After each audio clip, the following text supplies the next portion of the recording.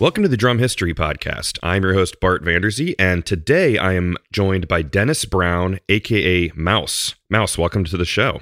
Oh, thank you, Bart, and thanks for having me. Sure.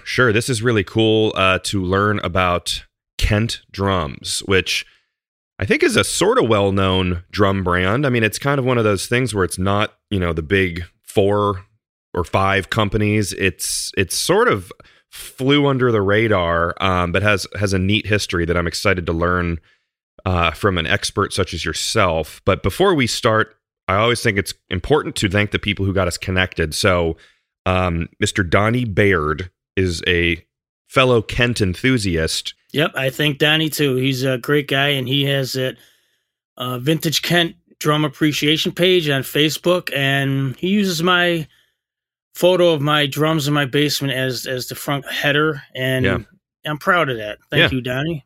Yeah, that's awesome. And then also just a shout out to Mark Cooper, who many people know. Mark's been on the show before and is just an awesome guy. I've met him a few times in real life, which doesn't always happen at the drum shows. And he's got some photos provided by you as well on coopersvintagedrums.com, Cooper with a C. So also a shout out to Mark Cooper there as well. So Mouse, let's learn the history of this interesting company. Okay, I'd like to start with saying that the Kent family is originally from Poland. Joseph Kwiatkowski came to America because he was unwilling to fight in the Russo-Japanese War, because he hated the Russians, and so he came to America to stay with the resistant groups, and there was some resistant groups in Buffalo and in Cleveland. Interesting. So he comes over to Ellis Island, and they tell him you'll have to wait at least a week to get to Cleveland, but they told him, but there's actually a train going to Buffalo, New York tomorrow. He goes, I'll take that one. So he ends up in Buffalo, and he settled down with some friends that came over earlier, and he was in the Black Rock area. That's where he started out, right here in Buffalo, New York. And a few years later, after establishing himself, he went back to Poland to get his family. He had 5 children and a wife. So this is around 1905. So he comes back to America with the family. And in the next few years, they would have 4 more children. And 3 of those children would be Walter, Edward, and William Kent. So as we fast forward here, Edward was in World War II. And at the end of the war, he was liberating Nazi concentration camps. And at this time, William Kent was working at the Gretsch factory. So when Ed got out of the service, he started a company, and he called it the Excelsior Drum Company. And they're located in Hollis, Long Island. And when Bill decided to resign from Gretsch and join Edward in his business. So not too long after that, they decided that they wanted to relocate to their hometown of Buffalo, New York. And they did that. And they opened up shop on a street off of Seneca Street called Nichols Place. And they're there for a few years. And that's where they started getting the equipment to build shells and whatnot. Well, they needed more space. So they moved down the street into the Larkin Warehouse building, this huge 7-foot tall building, and they were on the 4th floor. So after being there for quite some time, 4 years at least, Bill tells me Edward did not like driving into the city, probably mainly because of the bad winters. Sure. So Edward, being the owner of the company, he purchased some property out in the town of Tonawanda, right on the border of Kenmore. And that's where they built the current factory, which is still standing there, by the way. And when they first started out, it took like a year to build, and they only had about like 10 employees. So Wow. That's but amazing. they were building drums for different companies like Revere, Paramount, Vibratone, Sort of like Lincoln. white label or whatever, like we'll make the drums, then you slap your logo on it kind of Yes, deal. that's what they would do. They would, people would order drums, and then Kent would make the drums, but then they would put their logo on the drum, Yeah, like the Revere logo. sure. But it was right around this time that they decided to start making drums with their own name, Kent. Hmm. And that's when they started out making drums, with the Kent name. Yeah. And like the very early Kent drums were a white badge. And so they went through the 50s, making all kinds of drums, making a lot more Kent products. And then the 1960s hit. Yeah. Beatles come to America, and everybody knows what happened. Yeah. Ringo Starr. Everybody wanted to be a guitar player or a drummer. Yeah. So that's when I believe Kent's quality went down a little bit, because they're building so many sets. I mean, these poor guys were working 8 days a week, like the Beatles would say. Yes. Nice. and they're just banging out the drums, and they didn't have time. They stopped doing bearing edges and all that kind of stuff. Wow. So all right. So these were like relatively, like, I don't want to say these were cost-effective drums. These would be like affordable drums from the beginning. Is that right? I mean, as opposed to like maybe a Gretsch drum set or something, these would be more affordable from the start. Oh yeah, exactly. And Kent gets a lot of slack for being a lower end drum set, although they did make some higher end stuff. I have sets. Mark Cooper has had sets. So trust me, we realize that they did make a decent drum. Sure. But this is what Bill told me. And this sums up the whole Kent philosophy and history. This is a quote from Bill Kent. He said, "The inspiration and the purpose of the birth of Kent drums was to give the youth the opportunity to be able to have an affordable drum outfit, which was known as a starter drum set." Mm-hmm. Bill Kent. So that sums it up for me. And yeah, absolutely. I mean, it's kind of like it's a good cause. Now, I want to ask this too. So Bill Kent, you said, worked at Gretsch. Were Bill and Edward, were they, drum set players themselves? No, they were not. Okay. They never learned the drums. They just didn't have the desire. They just wanted to build sets. It's still kind of a unique story if you think about it. Yeah. Because all your, like William F. Ludwig III, he was a drummer. Mm-hmm. But Ed and Bill Kent, no, they're businessmen. There's photos of Bill Kent in the factory in a Buffalo News article. And you could tell by the way he's holding the sticks that he knew nothing about drums. I mean, it's kind of funny looking at that photo, but yeah, like if you think about it though, it's like, I mean, I'm trying to think of the most obscure kind of thing of like I have nothing to do with like I'm going to go start making tennis rackets, even though I don't play tennis. It's like, I wonder how you get that in your mind. Maybe, I guess, Bill working at Gretsch, maybe he just like answered it was like a job opening and he got a job. Or is there any, like, what did he do at Gretsch? Is that known? Well, yeah, he was a supervisor. They actually, an agent approached William, and they needed somebody to fill the spot of William Gretsch, because William Gretsch had colon cancer. Mm. And so they actually approached Bill, because Bill is an engineer, and somehow they got his name and they approached him about the job, and he took it. It's it's kind of unique too, because when Ed opened up that shop on Hollis, Long Island, Bill would actually send work to Ed's shop, and he would like finish off Kent drums. He would spray some finishes, stuff like that. He would do odds and ends stuff, put the hardware on. It's kind of a strange story.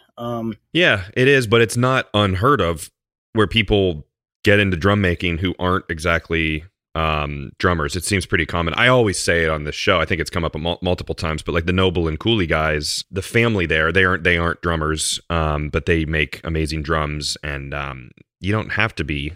So it's sort of an interesting thing there. But can we maybe sidebar and talk about Edward and Excelsior drums? Because I don't know much about that. Like, how was that run? Because Excelsior is not a hugely known brand either. I've seen them pop up, but that was a pretty short run, right, of Excelsior drums? I believe so, because I don't think you'll find a drum set with an Excelsior badge.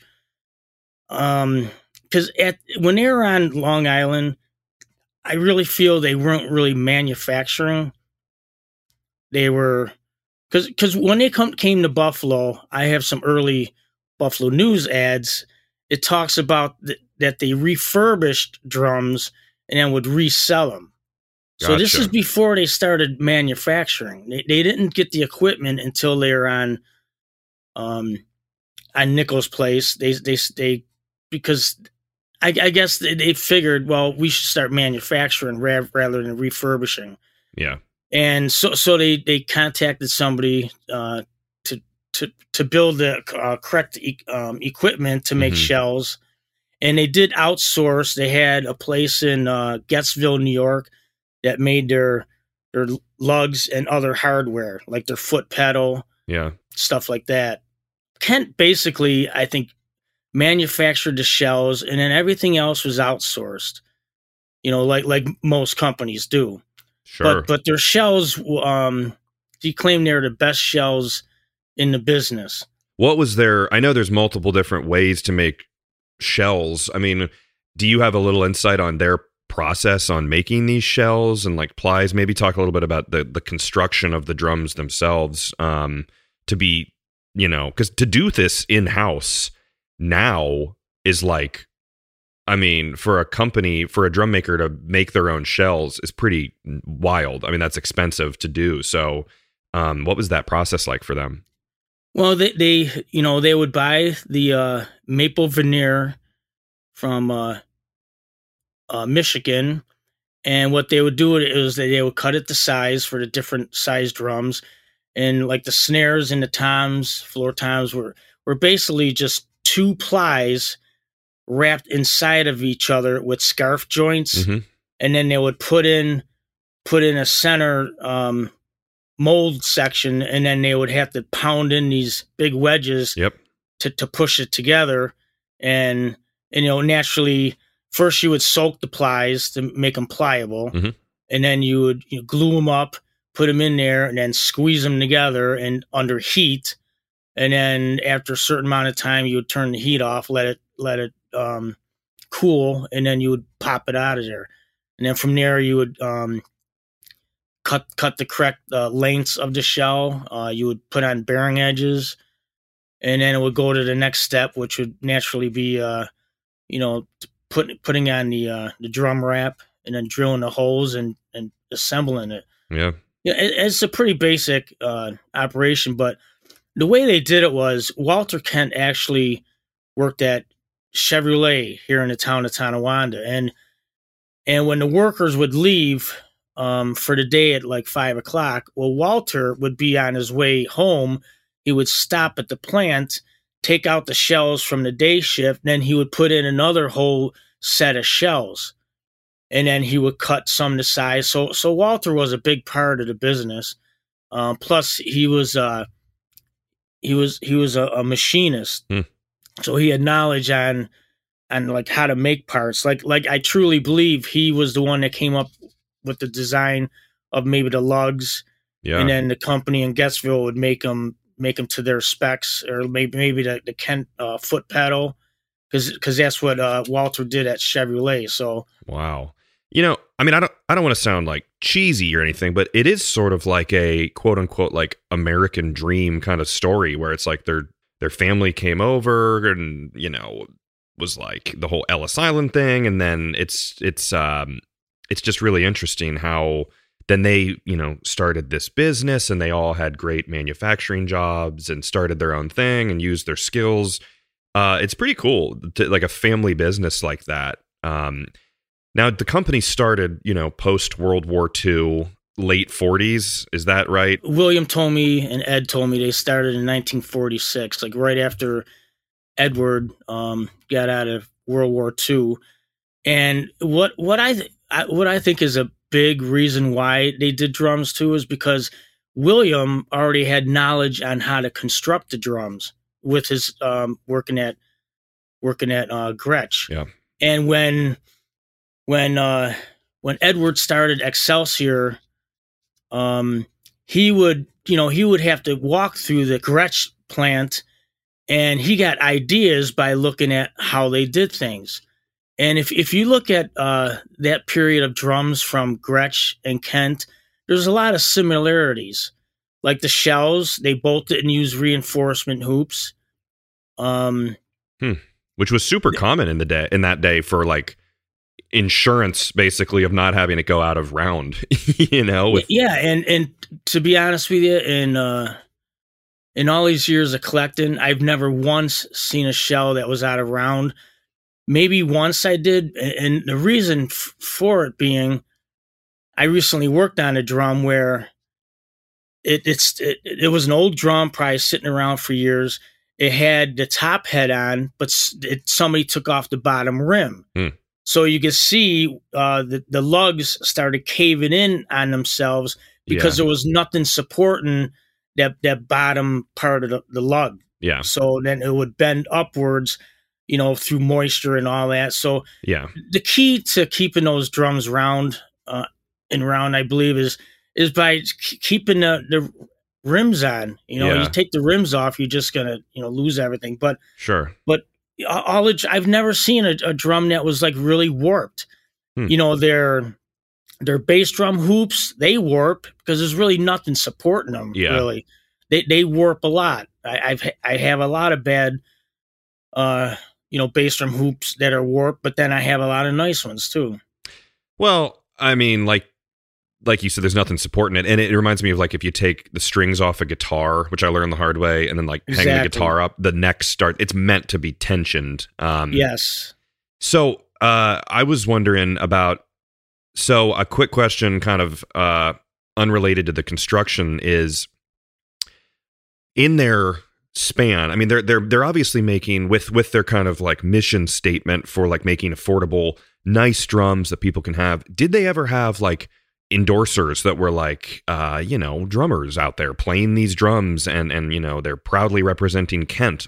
Well, I've only come across a few people that, like Joey Kramer from Aerosmith started out on a set of Kents. Interesting. A local drummer around here named Paul Varga, who was in the band Talus, which featured Dave Constantino, Paul, and Billy Sheehan, who, went on to play with Mr. Big, with David Lee Roth. Yeah.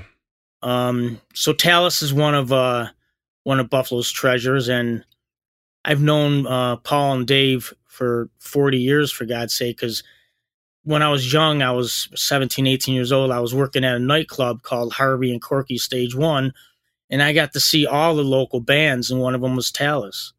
Cool. And so I've done interviews with Paul. I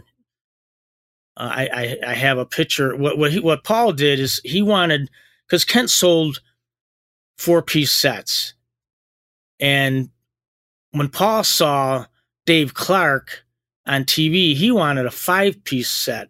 So he bought another tom, and he found a way of hooking that tom onto this bass drum, so he had 2 tom-toms, and I have a picture of that in my book.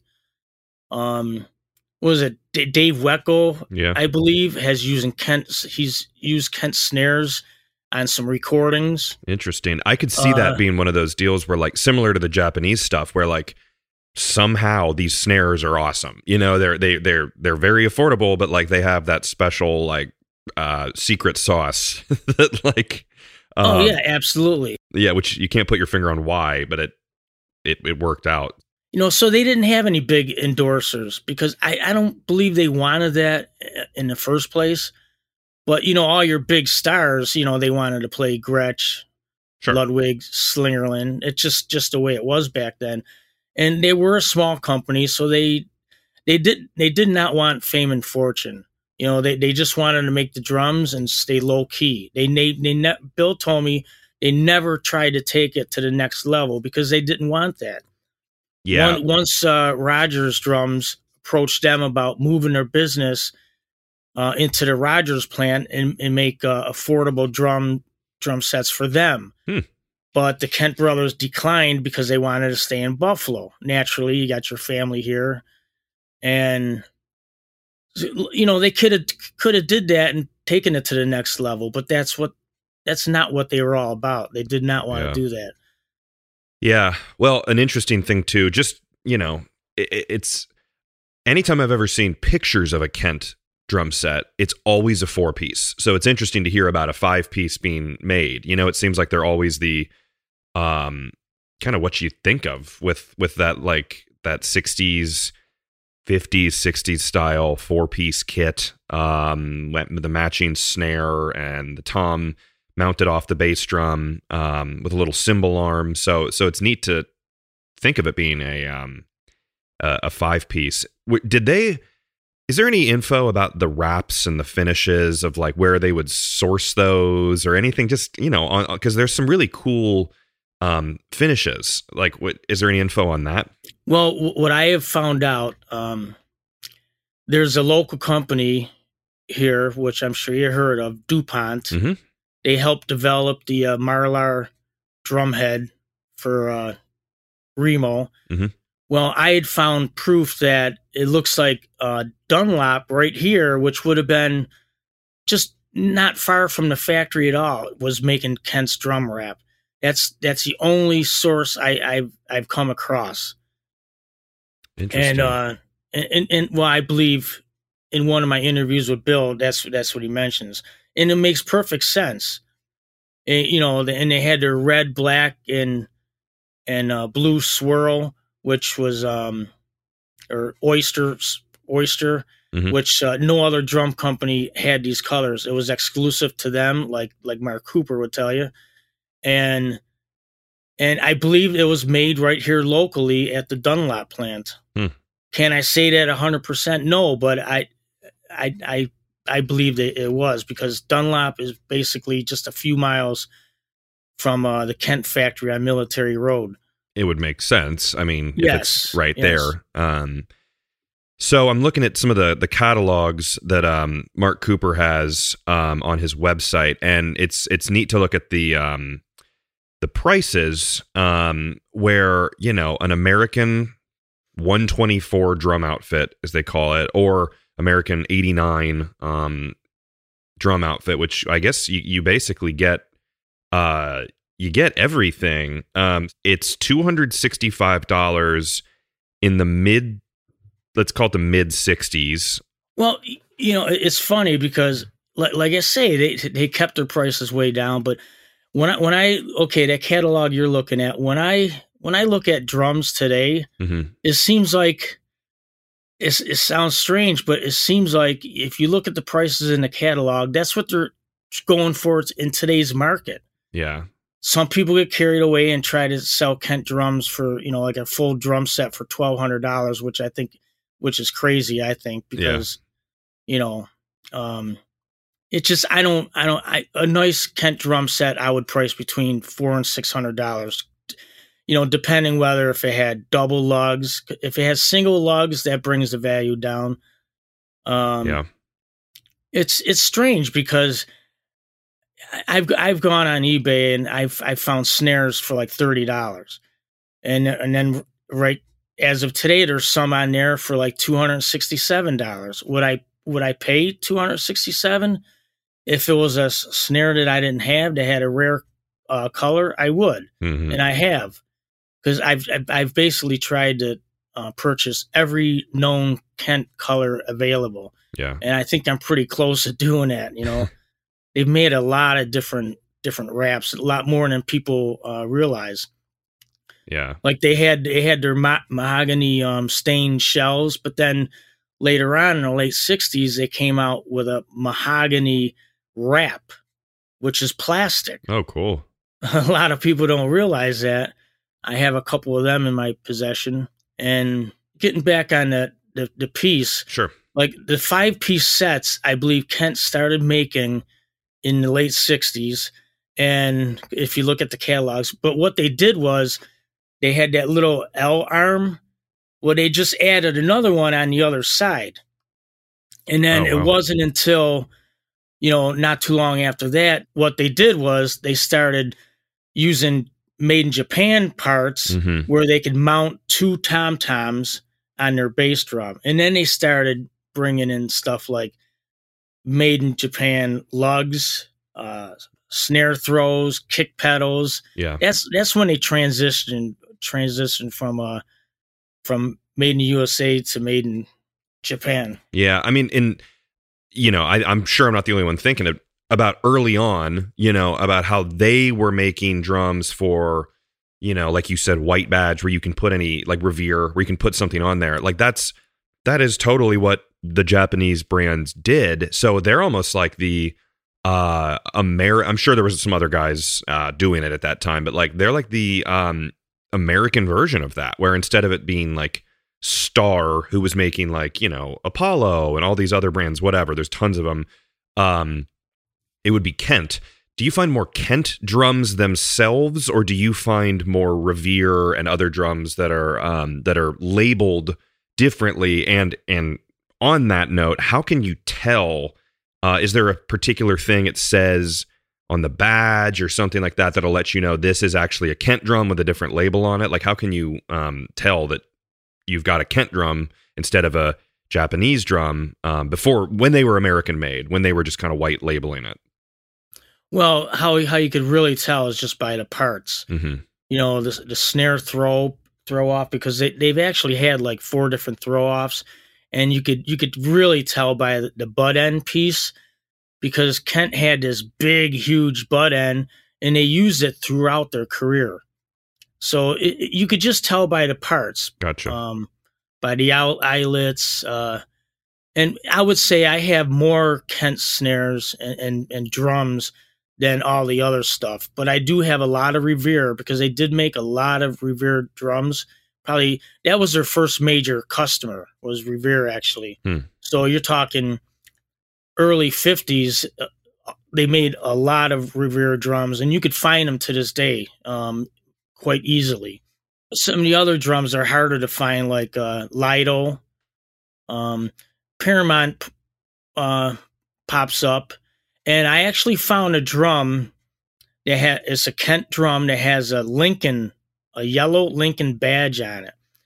But when I asked William, he said, no, they did not make Lincoln. But the thing is, you have to remember, when I was interviewing Bill, he was in his 90s, and he can't remember everything.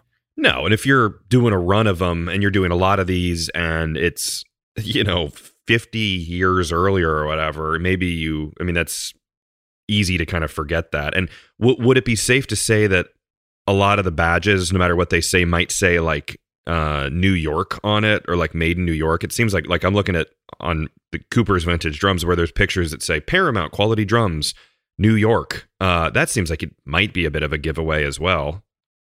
Oh yeah, absolutely. Because people don't realize too, they made drums for Musketeer, and that's a New York drum. So there was probably some association early on with Musketeer when they were still on Long Island. Yeah. And I have complete sets, but I can't say complete set, because a lot of the older drums that I have, and I feature them in my book, they didn't come with floor toms, which is a god-awful shame. Yeah. They sold a lot of 3-piece sets, but a lot of companies did. Rogers, Gretsch. And it's just a shame, because sometimes finding a Kent floor tom to match your set is one of the hardest things to do in the Kent market. A lot of people have 3-piece sets, and they're always looking for that floor tom to go with it. And it's Yeah. It's a shame that there's so many sets without floor toms. I mean, is that because, like, I think of beginner drums, I think of my first drum set, which was a little, rinky-dink bass drum tom snare, which was nowhere near the quality of a Kent. But, like, is it just because it's like that's beginner drums? Is like, these are for starting drummers, and there just wouldn't be a floor tom, right? I mean, yeah, I believe you're right, because you have to master the snare, and then when you're just learning how to play, you don't have time to be figuring out the floor tom if you're just sitting on there for the first time. So they were starter drum sets. Yeah. I mean, but you can go to the factory and you can order, like Walter Kent would say, Miss, you could have this 3-piece set for $160, but you could have a complete set for another $42, and that would give you the floor tom. Yeah. But a lot of people didn't do that. $42 was a lot of money to spend, and if you're buying your son a Christmas gift, the 3-piece set is good enough. Yeah. Yeah, there's some interesting setups where I'm looking at one that is the 3-piece semi-professional, where it doesn't have a floor tom, where it's like, that sounds about right. It's semi-professional to not have it. But then the number 800 would be 4-piece drum outfit, the Ultra Deluxe, which has a floor tom. But interestingly enough, there appears to be one which is number 500 on this catalog I'm looking at, where it's twin tom outfit. So it's got 2 toms, but it has no floor tom, which now that's odd.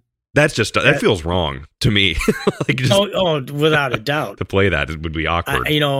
Or it could just be a display showing what you get, because then if you look in the back of those catalogs, it'll list all the floor toms that you could buy. But what, because they had people come in and take photos of these drums, and then they would actually make the catalog. Yeah. Out of all the catalogs I have, I believe only 3 of them were manufactured by Kent, and the rest were manufactured by other companies. Really? Explain that a little more. So, like, so meaning they just send some photos, and then people would, because I think drum catalogs throughout history is a whole fascinating topic of things being in a catalog that never got created or things like that. So, explain that a little more. So someone else would just take pictures and then create a catalog for them? Yeah. When they were on Nichols Place, William told me that somebody would contact them that would want to sell their drums. So they would come to Kent's factory, set up a little studio, and they would take photos, and then they would produce the catalog, and then naturally they would get the drums from Kent. And I guess in a way they're sort of like, helping them out. Mm-hmm. It's like outsourcing, basically. Yeah, and that's just the way they did it. Like one of Kent's first catalogs that they actually produced themselves is a picture of a young man on the front cover behind a 5-piece set, and it was made in 1962, and this young man just happens to be William Kent Jr. Yeah. Interesting.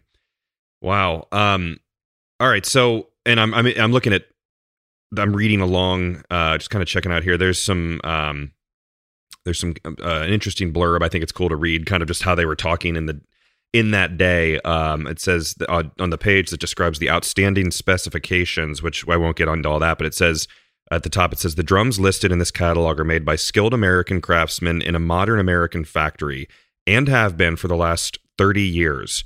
All workmanship is unconditionally guaranteed. Below are some outstanding features not found in imported drums.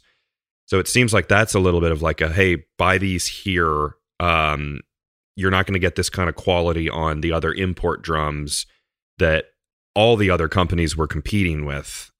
So they had kind of an interesting slot in the market where they were the American drums for the, beginners and the youth, where I know Ludwig and Gretsch and everyone else had those lower end drums as well, but they kind of were smart to say, no, like this is our avenue. But on that same note, it's kind of like I don't want to say they caved in later, but they did go to the Japanese outsourcing themselves, right? Was that a financial, hey, we got to do this. We got to get lugs made up. And I know there's some snares that were made over there. Was that just due to like necessity of the economy or things like that? Remo Ballet was at the NAMM show, and he was talking to William Kent. And he told Bill, Bill, you might be in trouble. The Japanese just constructed like 28 factories in order to manufacture low-end drums. And they knew that was going to be a problem because that was going to be taking their business away. And that's what slowly happened. Mm-hmm.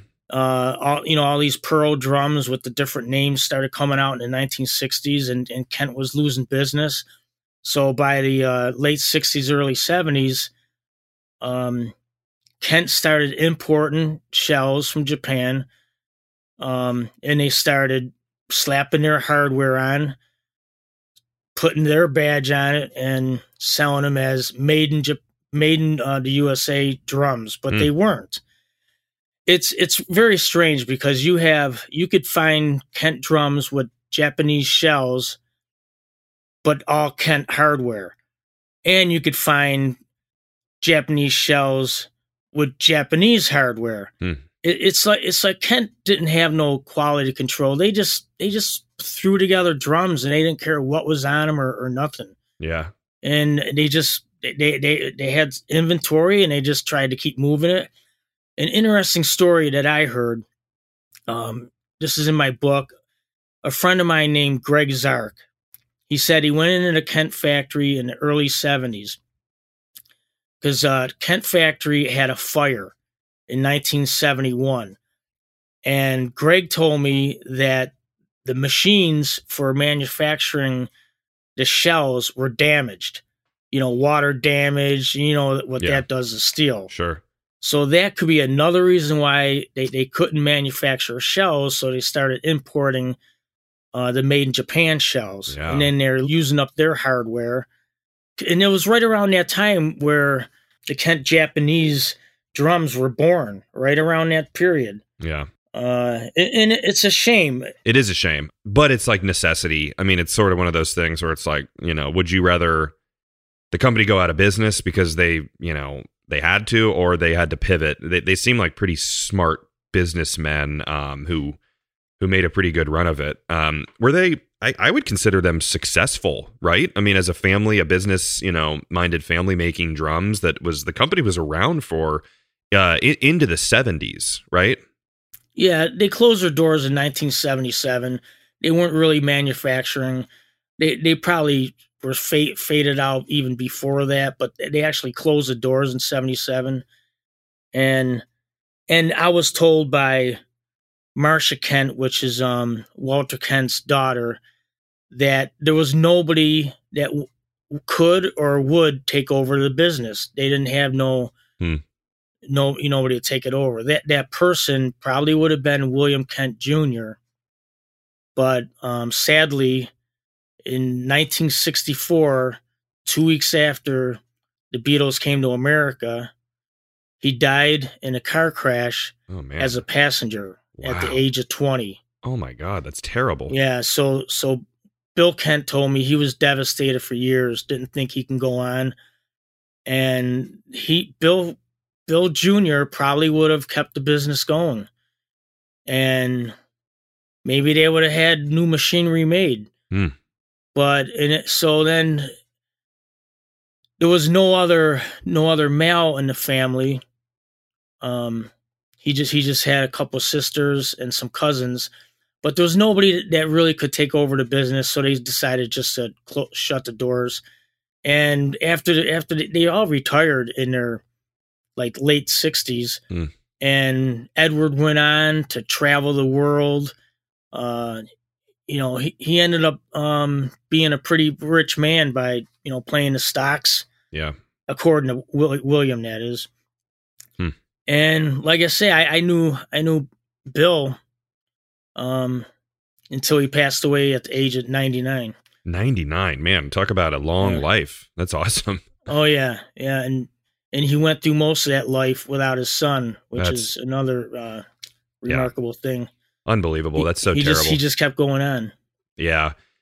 Geez. Well, it's kind of one of those what could have been type deals, but yeah. So that's the end of the company, but I do want to back up a little bit and ask about, so you said, obviously when the Beatles, came and everyone wanted to become a drummer in the 60s. So they ramped up production. I mean, so obviously they became, as you mentioned before, which I'd love some more detail on, very, very, very busy. What was their peak, number of employees? Because it's not that big of a building they're in. So I'm not sure what their peak was, but they here's the thing, they had their regular employees, but they also hired a lot of college students and even high school students, from Buff State, UB, Kenmore West High School, and they would do all the stuff like make tambourines, put the lugs on the drums. I ended up meeting Justin Boncour, who now lives in California, Oceanside. He was a Kent employee from 1965 to 68. And he told me countless stories about Walter, how he would walk past the factory and he would be picking the garbage, taking drum wrap out, and Walter would come out and chase him away. Finally, when he was 16, he went up to Walter and said, "Walter, I got my working papers. Can I get a job here?" Walter looked at him and said, "All right, come on, kid, get over here." And he worked there, and he said it was one of the highlights of his life, working in that factory. And I wish I could have been in that factory when it was around, but I was a little bit too young. Yeah. Speaking of that, I'd like to get away from that for a second. Sure. I would like to talk about how this book actually came about. Yeah, we'll cue it up with the name of the book, and that's a great transition, and just a little info about, obviously it's a book on the history of Kent, but maybe the formal title and all that stuff, and then carry on. Well, I wasn't sure what to call the book, and it was actually William Kent that he said, just call it The History of the Kent Drum Company. So it was his idea, because I didn't know if I should call it History of the E.W. Kent Drum Company. He said, just make it the History of Kent Drum Company, 1946, 1977. Perfect, yeah. So what had happened was, in the mid-1970s, my brother was a drummer in a band called Hot Numbers, and it featured Bob Farmer on guitar and lead vocals, and he had written a song called Turning Wheels On and On, and it was actually featured on WYSL and WPHD presents West New York's Best New Talent. And they had the song and they were getting airplay. And it was right around this time when my brother Bill started suffering from headaches and nosebleeds, and he just didn't feel right. He knew something was wrong. So he went to the local doctor, and the local doctor thought he was just, doing drugs or something. Sure. So finally Billy, he took himself to Roswell Park and got tested, and he ended up having a brain tumor in the back of his brain stem. Oh my God. And so he went in for an operation, and I remember that day well. I remember seeing my parents. My brother Dave and I were dropped off at a aunt and uncle's house, and then Billy had the operation. And all I remember, I was 15 at the time, that my mother was crying, and when they came back, and my father just looked real sad. So I knew something was wrong. But it wasn't until 2 weeks later that my father came up to my bedroom and said, "Sit down, I got to tell you something." He was Billy has brain cancer. He has cancer, and he had a tumor, but they couldn't get it all. Oh my God. So long story short, Billy went in the next couple years. He got really bad, came very close to death. And in this time period, I was playing his set of Rogers drums, and I started gaining an interest on the drum set. So he starts getting better, and at that time when he was real sick, he gave me his Rogers, and I knew deep down that because after my father told me Billy's prognosis, they gave him 6 months to live. My father goes, "You can cry." I said, "I can't because I don't believe it." Wow. So then Billy starts getting better, right? And he's back on his feet because he was confined to bed, a wheelchair, and he's doing much better. They're actually showing signs of not having cancer. And I told him, I said, "Billy, I need a drum set." So that's how this all started, because he had a friend of his who just happened to own like a 5-piece set of Black Diamond Pearl Kents. So I purchased a set for $100, and that's where I basically taught myself. I would sit and listen to records and try to play. Wow, that's awesome. And so after that, my brother's cancer free. He gets married, and life is good. So fast forward to 2006, I'm scrolling eBay, become a recent member, and I see this Blue Sparkle Kent snare drum for like $40. I'm like, man, I don't even know what I did with my Kent drum set. I knew I didn't have them, but I don't remember what I did with them. Gave them away, traded them in, not sure. So I win the snare drum, and it piques an interest.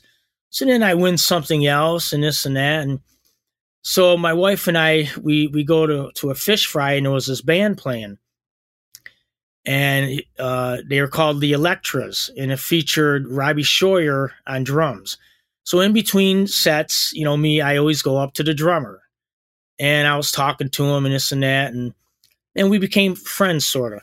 So we go to my daughter's volleyball game at Kenmore West, and I'm looking behind the bench, and I see Robbie. I said, "What the hell is he doing back there?" So after the game, I asked my daughter, I go, "Mary, I go, what's Robbie?" "Oh, he's an assistant coach." I said, "Really? Wow, small world." Yeah. So I go catch up with him, and I'm talking to him. And I go, "Hey, Robbie, you never know what I picked up on eBay the other day. Picked up a Blue Sparkle Kent snare." He goes, "Oh, excellent." He goes, "My first set of drums were a set of Black Diamond Pearl Kents in the 1960s. I said, "That's funny because I had the same type of set." So now this actually leads me to writing this book. So this is a very important part. Yeah. He goes to me, he goes, "Well, I see Edward Kent, walking the streets, going for walks." I said, "What?" I go, "He's still alive?" He says, "Yeah, he lives over there on Woodcrest." And I'm like, I'll be damned. So I go home, I look in the phone book, and there he is. Edward W. Kent, E.W. Kent, Man. the owner of Kent Drums. And I'm like flabbergasted. Yeah. So I think I probably had a couple beers, I'll be honest. I'm Sure. nervous. Yep. I go, "Okay, I'm calling Ed Kent." I call him. He picks up. "Hello, Edward Kent. Who's calling, please?" And very, stern, very, he was a very proper man. Always wore suits. And I tell him my little story, and what I'm trying to do is write a history book. And he invites me over. So I take 3 snare drums, and I have him sign the heads on the 3 drums. And we're talking, and, I asked him, "Well, can I call you and get more information?" He goes, "Oh, I'm not sure. I'm pretty busy." I said, "You could really help me out here." He's "All right. When you want to call?" So this led to me calling him a couple years later. And I said, "Edward, how you doing?" "No, this is not Edward. This is William. Who's calling?" I said, "Oh." I told him who I was and what I was doing. He goes, Ed's real sick right now, so I can't help you. He goes, maybe in the future I can maybe help you with your Kent drum book. I said, okay. So a couple months go by, and I see Edward's death notice in the Buffalo News. And I had missed it by a day, and I wasn't able to go to the funeral. So I was kind of upset about that. Yeah. So I write a condolences letter to William, and he called me and left a message on my machine, and he said, Dennis, William Kent. He goes, I can help you with your book, but not now. Really busy. And I'm thinking, wow, this is insane. Yeah. So after that, he started sending me letters. Okay, what do you want to know? The start of Kent, where we got our hardware made, and whatnot. So we start going back and forth with these letters, and we talked on the phone quite often. And I asked him, I said, Bill, did you find that box of the Kent badges at Edward's house? He goes, where were they? I said, well, he showed me them. They were in his kitchen. A week goes by, and I open the door to get the mail, and the box is sitting in my hallway, taped up with duct tape. And he scribed my name on it, had his sticker with his address, and I had to painstakingly take this black duct tape off to not damage the box. Yeah, because that's the original box. The original box. Wow. So that's one of the gifts that he gave me. And so that's basically, if not for William Kent and Robbie Scheuer and my brother Bill, who got me started on drums, this book, I wouldn't be talking to you right now. Man. And so that's how I have those three people to thank the most. Man. Well, first off, the part about your brother and just dealing with that as a kid is just like unbelievable. And it's so like miraculous that he went through that and fully recovered. And I mean, my God, that's lucky, you know? I mean, that's unbelievable that you had to go through that as a kid, but it kind of, like you said, it puts you on the right course of playing the drums and doing all this. And it's kind of like it's meant to be a little bit, you know, like all these connections and because you live in Buffalo, correct? Yeah, I live in a suburb of Tonawanda. Okay. Yeah. Sure. My mailing address is Kenmore, so I tell people I live in Kenmore because that's where Kent drums are from. Got it. Of course. yeah, man. But I mean, just your the geography of all of it, everything is very. I mean, you're the guy. You know. Well, the Kent factory is like, I don't know. It's like 20 blocks away from my house. Wow. I just go down the street, cut over to Military, drive up Military, and it's right there on the left-hand side. Did you move into your house because of the proximity to the factory? Did that have anything? No, I actually moved to Tonawanda in 1990. Okay. With my wife, Karen, and we have two daughters, Mary and then Carrie. Yep. And we've been here 31 years now. I always told myself, yeah, this is our starter house. And look at what happened. Yeah. Which, congrats. Your daughter recently got married. So a big congrats to, shout out to her for that. That's a huge, absolutely huge step. I have a son now, William. Yep. That way, which is kind of ironic. Yes. It's yeah. Yeah, that was a strange thing too. See, I like talking about synchronicities. I mean, yeah, sure. And like, I was gonna name my second daughter after me and my brother. My wife thought she was carrying a boy, and my boy's name was going to be William Dennis Brown. But then when the girl popped out, I had to come up with a different name, so I gave her Carrie Lynn Brown. Yeah. And so then she meets and marries a guy named William. So it's really strange how things work. It is very strange. I mean, but it's all meant to be. And so people can get your book where? Because I highly, again, people should check it out. If they, I'm sure it goes much more detailed. We've just had a great conversation, kind of jumping around and doing the history of the company and all this stuff. But if you want to read the full on, everything that Mouse has put together, where can people find the book? Okay. Probably the easiest way is to go on eBay, punch in Kent Drums, and keep scrolling until you see my book. Okay. It lists for $25 plus a flat rate of $7.95 to ship anywhere in the country. Sure. I also do take PayPal. So if you go to Vintage Kent Drums Appreciation page, you'll see my ad on there, and I explain ways of getting the book. And one of them, you can call Mouse directly on my personal cell phone. I'll take phone calls. You're a man of the people.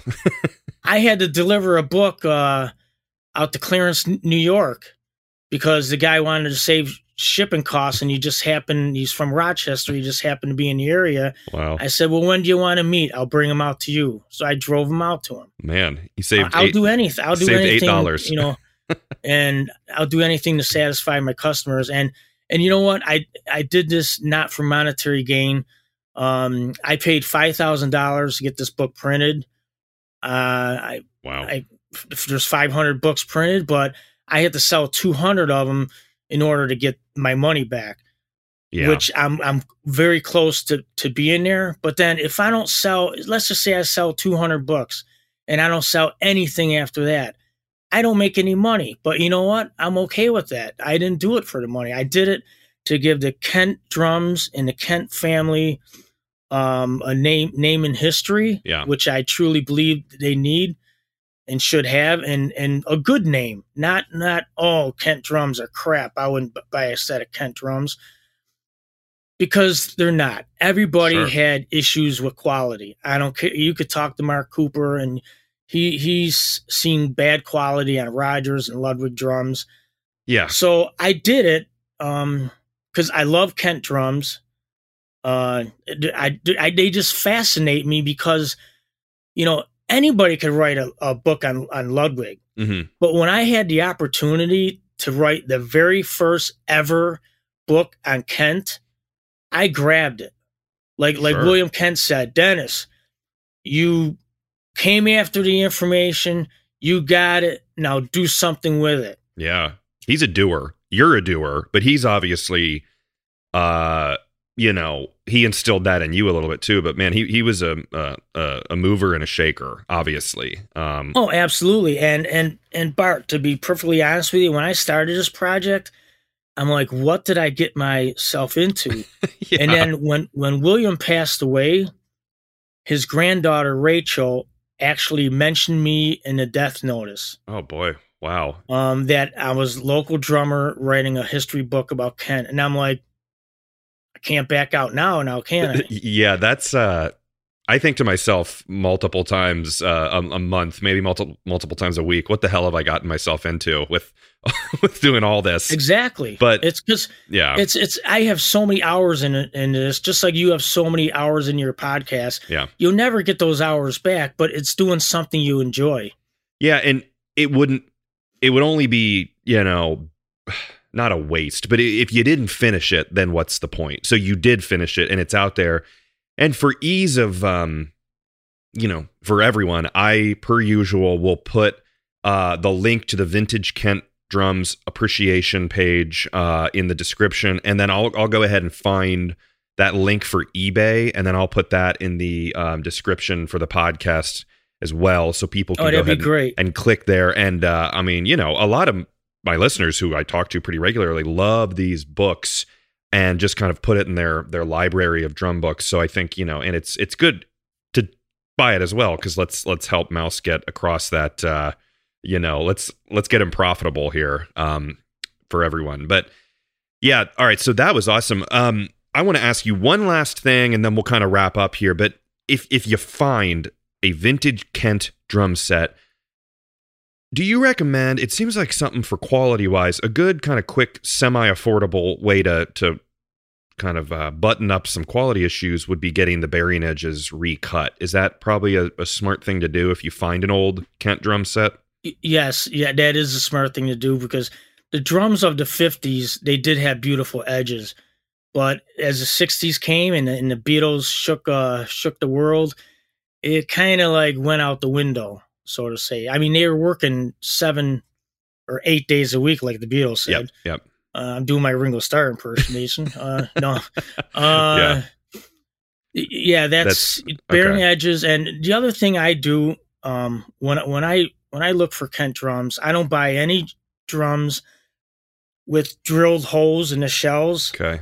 I don't buy any drums that somebody put a Ludwig throw on the Kent snare because that means they had to drill extra holes. I try to buy nothing but original. Yeah. Like when I find a decent 50s Kent snare with calfskin heads, I go for it. Sure. Because there's not a lot of them out there. Bart, I'll be honest with you. I own over probably close to 200 snare drums and like 20 Kent drum sets, 2 of them being made in Japan. Yeah. Because I just wanted to see how they constructed and all that. That's awesome. And it's funny because I did pick up now, like I say, I'll never mock Japanese quality or nothing. Yeah. They made some good stuff. I picked up a drum set, put them in my truck. The next day I had a gig. I had to, and I'm like, well, why take these out and put in a Kent set? I go, let me just try this set. I just need my hardware, my cymbals, kick pedal. And the drums sounded awesome. Yeah. I was quite surprised, but they do sound good. So there's my little plug for Made in Japan drums, Yeah. I mean, it's kind of all in the same universe a little bit of like affordable, nice vintage drums that have their own, again, they're their own subcategory of the drum world. But before we move more into that conversation, you kind of read my mind. I want to do this week's bonus episode, which for everyone listening, Mouse has been kind enough to take a couple extra minutes, and I want to ask him about his personal collection, which he just alluded to, and kind of maybe some horror stories of getting something that wasn't what he thought, or maybe paying getting a great deal, or the opposite, which was you got bid up too high, or just anything like that, and some of your favorites. So for that, you can go to drumhistorypodcast.com, and there's a Patreon button, and you can click and you'll get these bonus episodes for as low as $2 a month, which there's been a bunch of new people on Patreon recently. So I really appreciate that. So you can look forward to that. And before we wrap up, let's give another quick shout out to our friend Donnie Baird for connecting us, because that's just awesome. And per usual, when I use his website, Mark Cooper, who's just a great friend of everyone in the drum community. So thanks to those two guys for connecting us, because otherwise we wouldn't have done this. Yeah, that's great. And little plug to Mark. When I first found Cooper's Vintage Drums, I didn't know nothing about vintage drums, and he had that little Kent history part on his site, and that was one of my inspirations to do a book. Also, yeah, I have to say, I have to thank Mark for that, because when I saw that, I'm thinking, somebody should make that into a book rather than needing to go online, because I've been in the printing industry for 40 years, and I like to put a book in my hand. Sure. Nobody's got time. You can't carry you can carry your laptop, but it's just it's different. More convenient to just have a book in your hand. I like printed items because I'm a pressman. I'm a printer by heart, Yeah. So thank you, Mark. Yeah, thank you, Mark. And the first 5 episodes I ever recorded of the podcast, his website was up. And, I'm kind of following along, which it's neat. I get to do that right now as well. So, well, Mouse, thank you for being here. Everyone, again, can find the description, the links in the description of what to look out for the book. So on that note, we'll hop over and do the bonus episode. So, Mouse, thank you for being here. Okay, Bart, thank you very much for the opportunity. I really appreciate it, and you have a pleasant evening. If you like this podcast, find me on social media at Drum History, and please share, rate, and leave a review. And let me know topics that you would like to learn about in the future. Until next time, keep on learning.